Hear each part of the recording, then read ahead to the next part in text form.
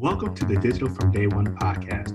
Our aim is to build a bridge by creating content that will pique interest, spark conversations, and encourage further innovations that will ultimately build a more informed and prepared pipeline of learners headed for the 21st century workforce. Hi, my name is Brendan Dickerson, and joining me as always is Joel Nelson. Today you'll be listening to a discussion with Kyle Strickland, who's a senior legal analyst at the Kirwan Institute for the Study of Race and Ethnicity at The Ohio State University. How you doing today? Good. I'm excited. I'm excited to be here. I think the pandemic times we're in, sometimes days are worse than others, but I'm feeling pretty good and just excited to be here to have this conversation. Great. And one of the cool things, that we love bringing on guests and learning a little bit about their work history and kind of, where they've their journey as well. And, from my understanding, with the work that you do, folks are a lot on the local and national civil rights issues, criminal justice reform, fair housing policy, and also, equitable access to education. Another thing that our listeners may not know is that you have a JD from Harvard Law School, and you was a previous student body president as well too. So can you elaborate on your journey through Harvard Law School? I guess maybe even starting at Ohio State, where you received your BA in political science. Yeah. Well, I wouldn't have made it to Harvard had I not made it through Ohio State, and I think. So I grew up in Central Ohio, just right here in Columbus, a little closer to Worthington area. Went to Ohio State for undergrad, and it was really interesting, to me to have the experiences that I had at Ohio State. I didn't realize exactly what it is that I wanted to do as a career. I knew I was interested in issues around education. I knew I was interested in issues on advocacy more broadly, especially as it relates to civic engagement. Growing up in Ohio, being a swing state, always a lot of political interest and political focus here in Ohio. But really for me, it's how do we connect policy with people's everyday lives? And the most tangible piece for me was education. But really, I wanted to figure out how do I be an advocate? Being at Ohio State, I was able to recognize the disparities based on zip code. And understanding that your life outcomes are so determinative on where you grow up. And in order to level the playing field, we've got to address the structures, address the policies that make that possible, especially when it comes to our education, but also workforce and all sorts of issues.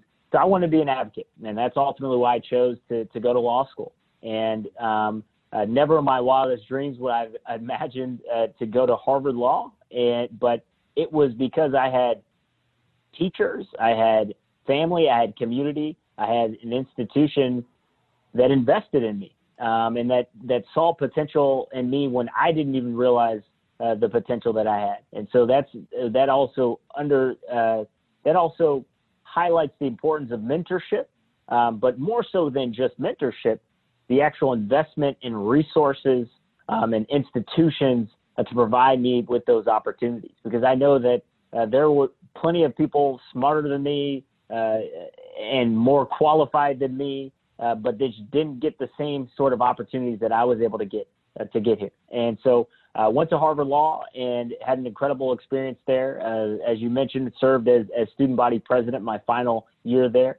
There's a couple things. One, it is the academic. It is very challenging. I mean, Harvard is very challenging with all sorts of legal advocates and scholars, and just even learning the language of these issues was intense. Going in, especially for me to go from public school my entire life to go into a place like Harvard was an adjustment. But I was able to adjust pretty well, and it's because a lot of my classmates and others, they were invested in what we can do to create equity, create justice. And what that means is providing opportunities for people. And for me, my experience is not only academically, but, I was able to connect with professors who, taught President Obama and Michelle Obama and others like Professor Ogletree and former Supreme Court justices. And I mean, it was an incredible experience to be there, to be immersed in that experience. But I always stayed grounded because I knew where home was. It was here, back here in Columbus. And so ultimately that's where I decided to come back to. And I started to work at the Kirwan Institute for the Study of Race and Ethnicity. And one of the main reasons I did that was because during my time in law school was a lot of the issues around what we're seeing today, the killing of Black men, especially at the hands of police, but then even more broadly, Black women, trans, all sorts of communities that have been marginalized and left behind, and started to highlight the issues of racial inequity and inequality in our country. And so I wanted to do something about it. I want to be a part of that work. And Kirwan is focused on racial equity and addressing these issues and these disparities. And so I wanted to come back and be an advocate and do that through my work with Kirwan and through my work with My Brother's Keeper more broadly. Yeah, that's great. And I want to, back it up a little bit and talk a little bit more about your path, right? So, it's unique in terms of, where you came from and where you got to, and who were the people as you were growing up that kind of injected life into your pathway to say, yes, you can go and do this and have enough life in your pathway to say, I can not only make it to and through in Ohio State, but I can go on to at Harvard Law and make it to and through there. Like, parents, mentors, yep. whomever did that for you. Yeah, no, exactly. And one of the things that I always will want to communicate and get across at any moment is that I would not be here had it not been for all those who invested in me and supported me in my success. And, one of the key, my parents obviously were critical and key. I mean, it's interesting, I grew up in went to Worthington City Schools, right? And was predominantly white area where I grew up. And it was a area where I never really felt like I fit in. And, not only that, we were middle class, but my parents got divorced at a very young age. And I was fortunate to have a strong relationship with my dad and my mom. And it was really the story of their kind of investing in me and continuing to invest in me. And I learned even more about how good I actually had it when I didn't realize that I had it so well, because I didn't really fit in when I was going to school. But really, it goes back to their story and their path of, my parents got met when they were at a young age,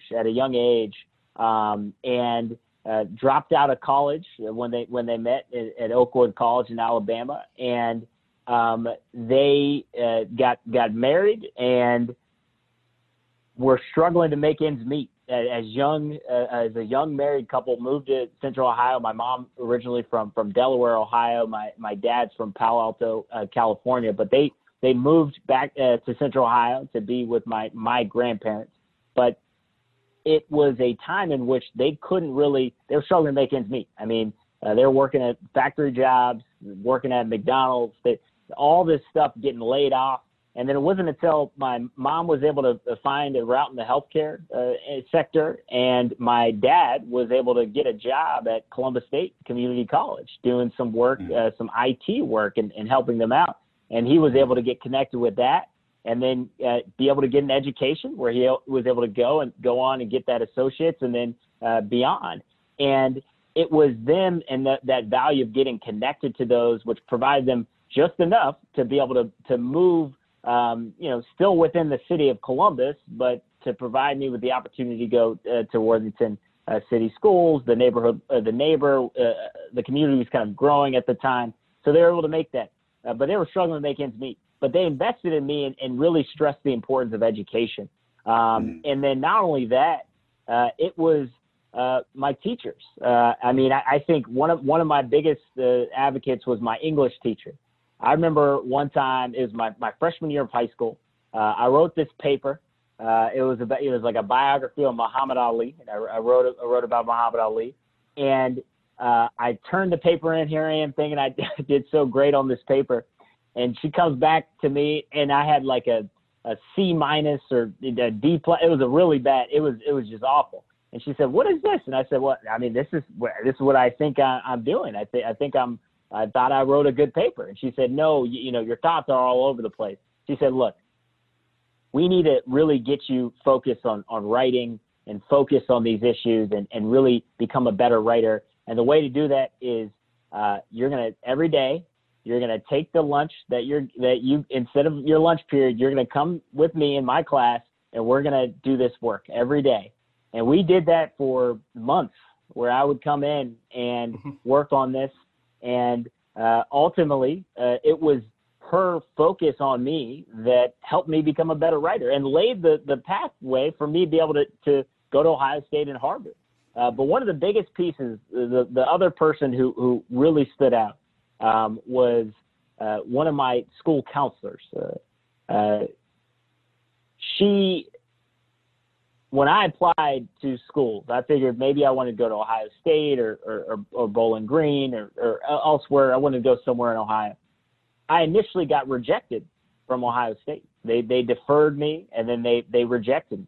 And then one day, the counselor said, "Kyle, I want you to come down to my office." And I said, "Okay, I'm down there." And she says, "I think they're making a mistake." And I say, "Well, I think so too. Not much I can do about it." But she said, "I want you to write a letter to Ohio State and explain as to why you think you will make an impact, make a difference here, and why they should invest in you." Mm-hmm. And so I did. And a week later, get a letter from President Gordon Gee, and I was accepted into Ohio State. And the rest is history. And so it was at that time that I realized that had I not had somebody who was able to invest in me and see that in me, the potential, I would not have been here. And it was, my parents, my teachers, the counselors, same resources that not a lot of people are able to get, especially if your parents have to work 2 or 3 jobs, or if folks are having to focus on other issues and are still dedicated to their children's education, but have to make ends meet at the same time. And so all these constraints, these push and pulls, and then ultimately one of the biggest factors has always served as role model to me is my brother, who is 4.5 years older than me, and so he was always a guy that I had to look up to and continue to look up to. But that's kind of my story of how I got to where I am. It's people who loved me and invested in me and who cared about my success. And one of the things that you stated, a few times was the keyword investment. And I just want to unpack that a little bit for a second. You, like I said, you had a lot of mentors, not only, your family, you had, educators, your brother that's helped you along the way. At the same time, there's also an investment, that you made for your own self as well, to, seek out a law degree from, Harvard, which is, the number one school in the nation. So can you expand on, your preparation, for, the law school and the bar exam? Because, one of the things that, I really believe in, and one of my favorite quotes is, failing to plan, you're setting yourself up, or then you're planning to fail. So can you just, touch on that as well? I mean, like I said, there's definitely an investment, from others that has helped you, but there's something, internally too, I believe, that has, helped you along the way as well. Yeah. I mean, you're exactly right. I mean, when other people invest in you, it becomes easier to invest in yourself and to see the potential that you might have. And while I wasn't always clear on what my potential would be, I was always focused on the impact I wanted to make. And the people around me were invested in me, not just for my own personal success, but for their care of me and my community. And for me, especially kind of seeing the struggles that my mom faced when I was growing up. My brother and I were growing up. So, when my parents were divorced, we lived primarily with my mom. And just to kind of see some of the struggles that she was having to make some of these ends meet, I didn't really fully understand at the time about how much she was going through. But what I recognized was that she was helping me a lot.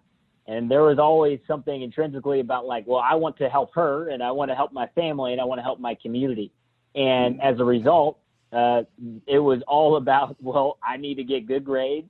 I need to do well in school, and I need to make them proud. And really, this ties so much into even broader family legacy. I mean, my grandfather, his story, I learned a lot about even later in life, but about all of the things that he went through growing up in Central Ohio and in Delaware, Ohio, where he was denied loans to even get a home because of things like redlining and all the discriminatory policies that we hear about that that IDO talks about. But these aren't just things in the abstract. These are real things that happened to him and our family. And yet he was able to rally with his community to be able to invest in his family, but also invest in future generations and lay that foundation. And so it was to see all these different people who cared about me and my community that taught me maybe I should also care too. And I also was able to have a childhood that was relatively safe. It was a relatively safe childhood where, I went through trials and tribulation and all those things, but comparatively, I had a pretty good childhood. And so as a result, I wanted to focus in on what can I do best. And I was never a check every box type of person to plan things, but I did have dreams. I did have goals. And ultimately, when I started going to high school, I was thinking, well, maybe I want to go to college. Maybe I want to go to Ohio State. And then maybe even law school. And maybe, I'm not sure what that looks like, but maybe these are the things I wanted to do. And I started to kind of think about it. And step by step, you start to get there. And so I am a huge proponent of people making goals and investing in themselves and believing in themselves. That's critical. And what I think is very interesting about what you've discussed in kind of your pathway to where you are now is at these key areas, you learned about self-advocacy and personal development and understanding your history so that it informs your future, all these kind of things that we hear about that unfortunately a lot of our young people and when we talk about people, just in general, our young people are not, don't have access to, or there are not people there that are putting that investment in. And it's even more challenging now, right, that we've gotten into this unique situation of COVID-19, right, where now where you had, it was challenging to do it while students are right there in front of you. Now they're not even in front of you. And so there's, there's a separation and there's less personalization of that educational experience. And then on top of that, right, you have what we've heard a lot about in terms of how COVID-19, both economically, educationally, and health-wise, has disproportionately impacted the people of color and underserved communities and so on and so forth. You currently, along with your work with the Current Institute, serve as the director of My Brother's Keeper Ohio, which is the alliance of all the My Brother's Keeper initiatives that are going on within the state. I think you're kind of uniquely positioned to talk about that from the perspective of, what is that, what are your thoughts on all of this in relation to its disproportionate impact, particularly in those key areas of healthcare, education, and economics? That's a great question. So there's a couple of things. So one, the moment we're in, as you mentioned, highlights just how broken the system has been and how little of a foundation we've had for people.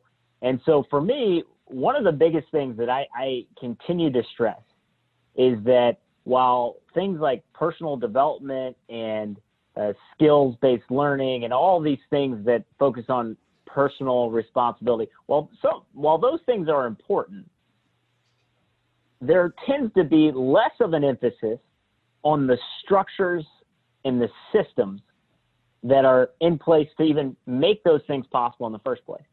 And so especially when we think about things like COVID-19 that has completely ripped through entire communities, but is also highlighting and exacerbating underlying disparities. So if I'm trying to learn and get an education, but I've got to do that online, but I don't have access to internet, how am I going to be able to do that?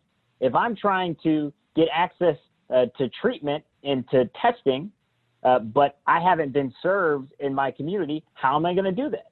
And so it's all of these factors highlight all of the underlying factors that we have seen over generations that have disinvested in Black and brown communities and other marginalized communities.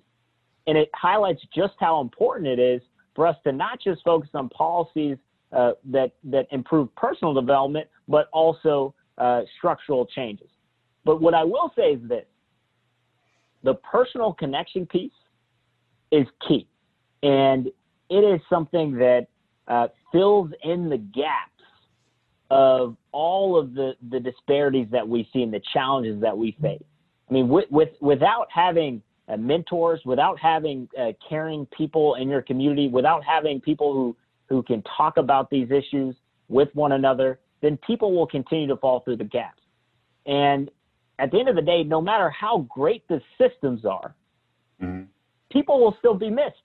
And it's going to be up to us as individuals and as communities to say that we're going to do as much as we can to invest in you and provide you the support structures as possible. And for where those hard to reach communities are, we are going to come in there.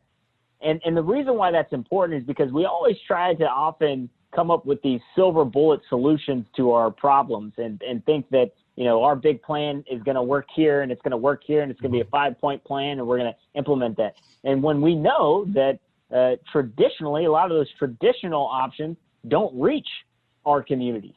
And so what we need to do then is a both and strategy. You know, how do you invest in the structures, but also how do you provide people with the resources and opportunities to invest and reach our communities? And one of the biggest pieces there is thinking about the intersection of all these issues. We're not just talking about an economic issue. We're also talking about an educational access issue. We're also talking about health and access to health care, but also things like mental health and dealing with the trauma of everything. Not only the trauma of the day-to-day experiences that people might be going through, but also the trauma that has impacted and harmed so many communities. And it ties into the moment we're in around COVID-19 and the reckoning with racial justice. The facts are that too many of us have been sold a bill of goods that the American dream is something that you just have to work hard and you'll make it. And so as a result, you have people who work 2-3 jobs and still can't make ends meet. And instead, society turns on them and says, that's your fault. The reason you're not making it is because of your fault. It's something you did, or it's something that you have a deficit on at a personal level or a cultural level. Whatever it means, it's your fault. And instead, what we need to do is change the narrative and flip it on its head to say, it is the fault of the lack of policies that invested in my community. And not only the policies that didn't invest in my community, but also the policies and the practices that harmed my community and continues to harm my community.